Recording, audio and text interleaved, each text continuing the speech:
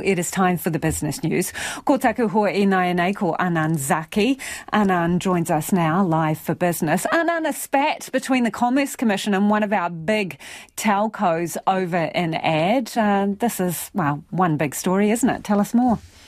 One big story. I see what you did there. So our second biggest telecommunications firm, One NZ, formerly Vodafone, they've been told to stop its very high-profile advertising campaign about 100% mobile coverage. Now, I don't know if you've seen the ad, but it's been everywhere recently. It basically says 100% mobile coverage is coming in 2024, and this is after One NZ signed a deal with Elon Musk's SpaceX connecting to its new Starlink satellites.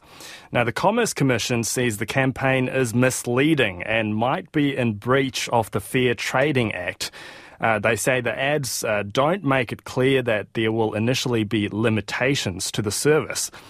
They say the ads give an impression that all mobile services, so that's text, phone, data, will be supported from next year and you can get 100% mobile coverage, when in reality it might not be the case.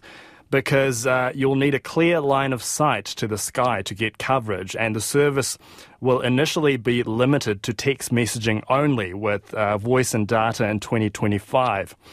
So the Commission also says it's not actually clear what they mean by line of sight to the sky, and they've given One NZ until next Wednesday to formally respond.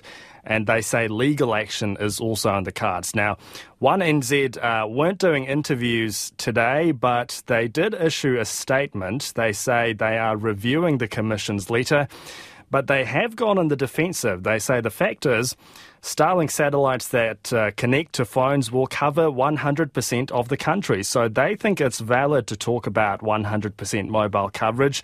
They also say they've been clear that the service will launch with text messaging only. So it sounds like we might have a bit of a fight on our hands. And another tech firm, it's announced a restructure. Which one is this?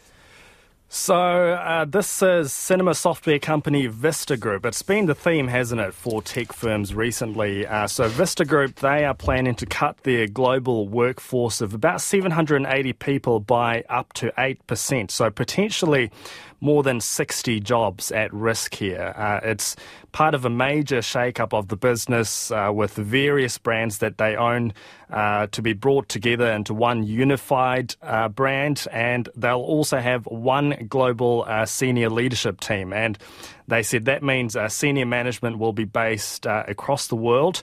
Now, the job cuts will happen through natural attrition, and there will also be phased top-down job cuts, which will happen by the end of this year. So it sounds like management will be in the firing line there. And they say the changes will improve cash flow, and they say they will improve shareholder returns as well. But look, it's another tech firm announcing a restructure, joining some well-known New Zealand-linked names, Xero, which is listed in Australia, but they've had a major restructure recently.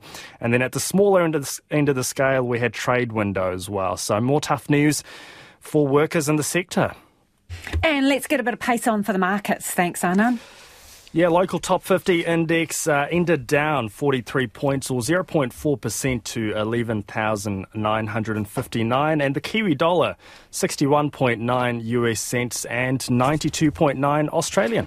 Thank you, Anand. Ka kite Anand Zaki there with Business News.